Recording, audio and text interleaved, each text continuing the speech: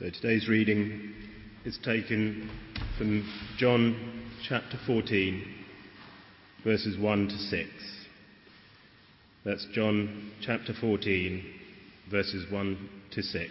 And it can be found in your Pew Bibles on page 1082. 1082. Do not let your hearts be troubled. Trust in God. Trust also in me. In my Father's house are many rooms. If it were not so, I would have told you. I am going there to prepare a place for you. And if I go and prepare a place for you, I will come back and take you to be with me, that you also may be where I am. You know the way to the place where I am going. Thomas said to him, Lord, we don't know where you're going, so how can we know the way? Jesus answered, I am the way and the truth and the life. No one comes to the Father except through me. Thanks be to God. Quick prayer as we look at that together. Lord, we ask for the help of your Holy Spirit, Lord, to open these words to us and to minister these words to us this morning. In Jesus' name, amen. Events like this week can make us feel, a whole load of things all at once, can't they? Or in sequence. It'll take time for any of us to process what's gone on, and whether we knew people in the tower or not. For some it's numbness, not quite being able to believe it still. A sort of shock reaction of, whoa, has that really happened? For some it's just horror at the awfulness of what happened, and just trying to take it in, the devastation, the suffering. For others, and this is emerging, and it was there actually quite early, the anger that people weren't listened to, that it could have been avoided, that people were ignored, the grief for so many lost. And we haven't had the final number or anything like it yet,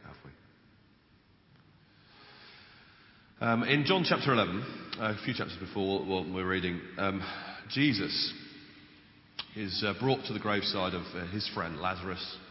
He's there with Lazarus' sisters, Mary and Martha. And as Jesus arrives, he's just stopped in his tracks.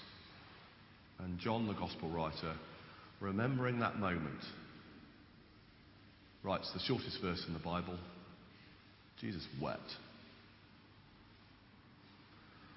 And you may have been already doing it, but we'll certainly need to do it in the weeks to come. We'll need to weep with those who weep. And as we do that, we'll be ambassadors for the Lord Jesus, representing him, because that's what he did. It's our series. We're thinking about being ambassadors. How do we represent Christ in our ordinary everyday lives? At some point, though, there'll come a time for words. Words not only about what's happened and what needs to be done, but words of giving a reason for the hope that we have. Words of sharing what we know of Jesus and of his resurrection and the new life that we have in him, the love that we know in him, the salvation. There will be a time to speak of those for deeper conversations. And so that's going to be our focus this morning, is remembering the wonderful news. Remembering in a week where 120 homes were destroyed, I felt drawn to this part of John's Gospel, where Jesus talks about a much better home, doesn't he? He talks about the guarantee of a place there. And he talks about himself as the Saviour who is the way. So we're going to dwell on that together in our study. So first, the better home. You see what it is, don't you? Jesus describes it as his Father's house. He's about to die here. He knows it. He's told his disciples. And you see it, don't you, in verse 1? Their hearts are troubled. They're confused. They desperately don't want to lose him. Jesus says, "Don't worry. I'm going home to my Father's house. And when I get there, I'm going to prepare a place for you too. So you can come and be at home with God too." It's just a wonderful picture of God the Father with the most massive mansion you can imagine. Buckingham Palace or another grand house, but a massively larger one with room for millions of people. This magnificent home. I don't know whether you've ever thought of heaven like that. It's one of the pictures that Jesus uses. Plenty of rooms for everyone who puts their faith in him. And everyone in the world is invited, is drawn by God, if only they'll respond, to this massive party. And you get there and you're given the clothes to wear. It's amazing. And there's a room with your name on it.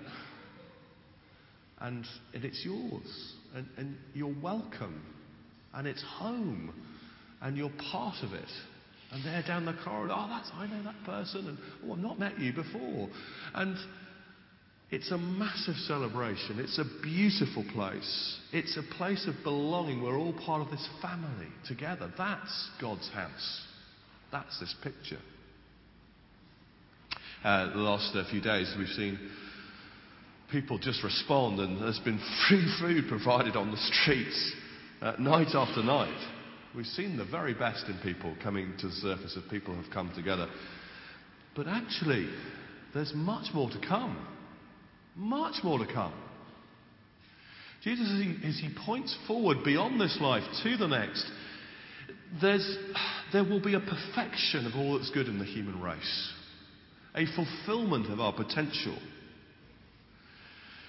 It will be so glorious. God's place, God's house, that home.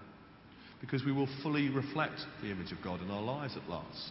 We'll all be the people we have the potential to be. And the Bible uses pictures of a fabulous feast with so much, a superabundance of food provided. It uses other pictures like it'll be a beautiful bride coming for her wedding day. That will be the reunion with Jesus at the end. It'll be a dazzling city, the city of God, where we all belong. Everything restored, everything renewed. There are pictures that we have all through the Bible of how amazing it will be. Pictures that give us a sense, a feel, a vision of that future as we head through life. A much better home than any we have known or will know in this world. Now, we want to do all we can as a church family, as individuals, to help those who've lost everything in the disaster, to find new homes here and now, to get the things they need here and now. But ultimately, we want to tell them about the Father's house, where they can know a home forever with Him, because Jesus has gone ahead to prepare a place for all who will follow. That's the hope we have, a better home.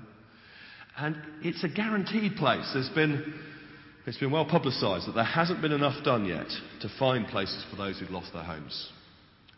And also those who had to be evacuated from their nearby homes. There's just not been enough done yet. And that it's the first thing people need. Of course they do. They've been crying out. They've been trying to wait patiently. There's been a growing anger that we've seen on the news. People want to know that they've got somewhere else to go, that we need home. We need to know we've got a guaranteed place. And Jesus talks about the future and Him going to prepare the place, to Him to guarantee the place. He talks about the way there, verse 1, is to trust in God and trust also in Him, that He's going to do it. Now, These words were spoken to his first disciples, obviously, as he's about to die. It clearly applies to them. It's a particular thing to their situation. But it applies to all who follow Jesus, doesn't it? You know, we read earlier on in John's Gospel, he says, "Whoever comes to me, I will never drive away." Whoever comes to me, never drive away.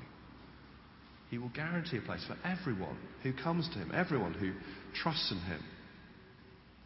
And that's because he is the Saviour who is the way. How do we get to the Father's house? How do we get to the better home? Thomas asks a version of exactly that question in verse 5. We don't know where you're going. How do we know the way? And what Jesus says in response is one of the most famous things he ever said. Verse 6, "I am the way, the truth, and the life." He's the one who brings us back to God. It's such wonderful news. At funerals, I will often read words from Psalm 103, which describes the human experience as follows. That our days are like grass. We flourish like a flower of the field. The wind blows over it, and it's gone. It doesn't matter whether we live for 1 year or 100 years. This home is temporary. When it's gone, how do we go home to be with God? It's not going to be about how many good things we did or didn't do this week. It's not about how many people we helped. It's not even about how religious we are. The way is Jesus. It's all about him. He's the way. It's his Heavenly Father's house. The party is in his honour. And we get there by being his friends and followers, putting our faith in him.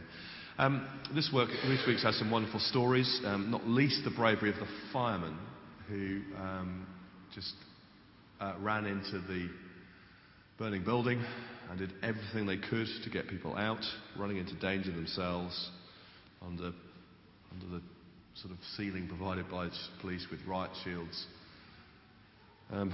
Our area bishop, Graham Tomlin, has spent quite a bit of time. He's been here every day in the last few.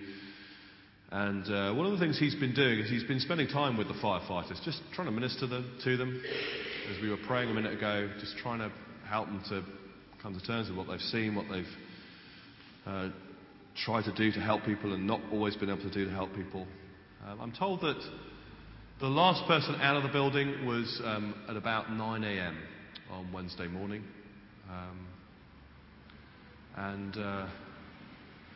It was an old man, I think blind, who had been told by the sort of, as everyone was told, wait in your flat if there's a fire and you will be rescued. And tragically there were lots of people who waited and weren't. But he was. And so about 9 o'clock in the morning they bashed down, it's remarkable considering how fierce that fire was. They bashed down his door and found him waiting and got him out. Now friends, I've preached on this before, just being really straight about it.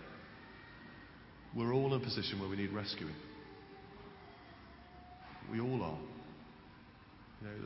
There's so much to celebrate this week about the human spirit.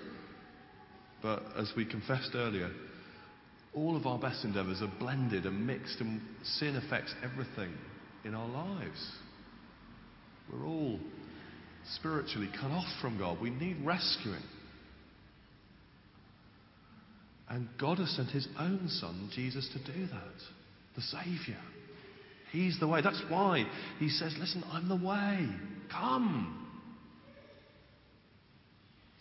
It's true for people from all kinds of backgrounds. Everyone who was on the streets this week.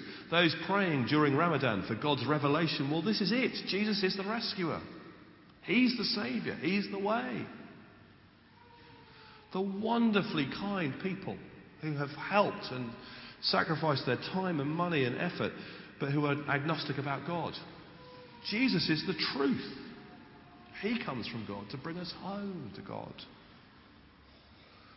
For those who've lost everything, who's lost the most precious things that they could possibly know in this life, people, family members, those who can't see a future for themselves or their families, Jesus is the life for now and forever. How? Well, all through his going away that he talks about here. It's this whole section of John's Gospel. He's referring to his death on the cross. In the months and years ahead, however long it takes to sort it out, we're going to have a symbol in our community. A burnt out tower. A symbol of pain, of agony, of loss, of devastation. A symbol too of sin, of failure, of greed, of corruption, potentially, which led to the disaster. As we see that symbol in the weeks and months to come, there is another symbol that is also at the heart of our community, worn around people's necks, part of the architecture of church buildings, part of the furniture of church buildings. The cross of Jesus is also a symbol of sin, of failure, of greed, of corruption, and all other manner of things ours.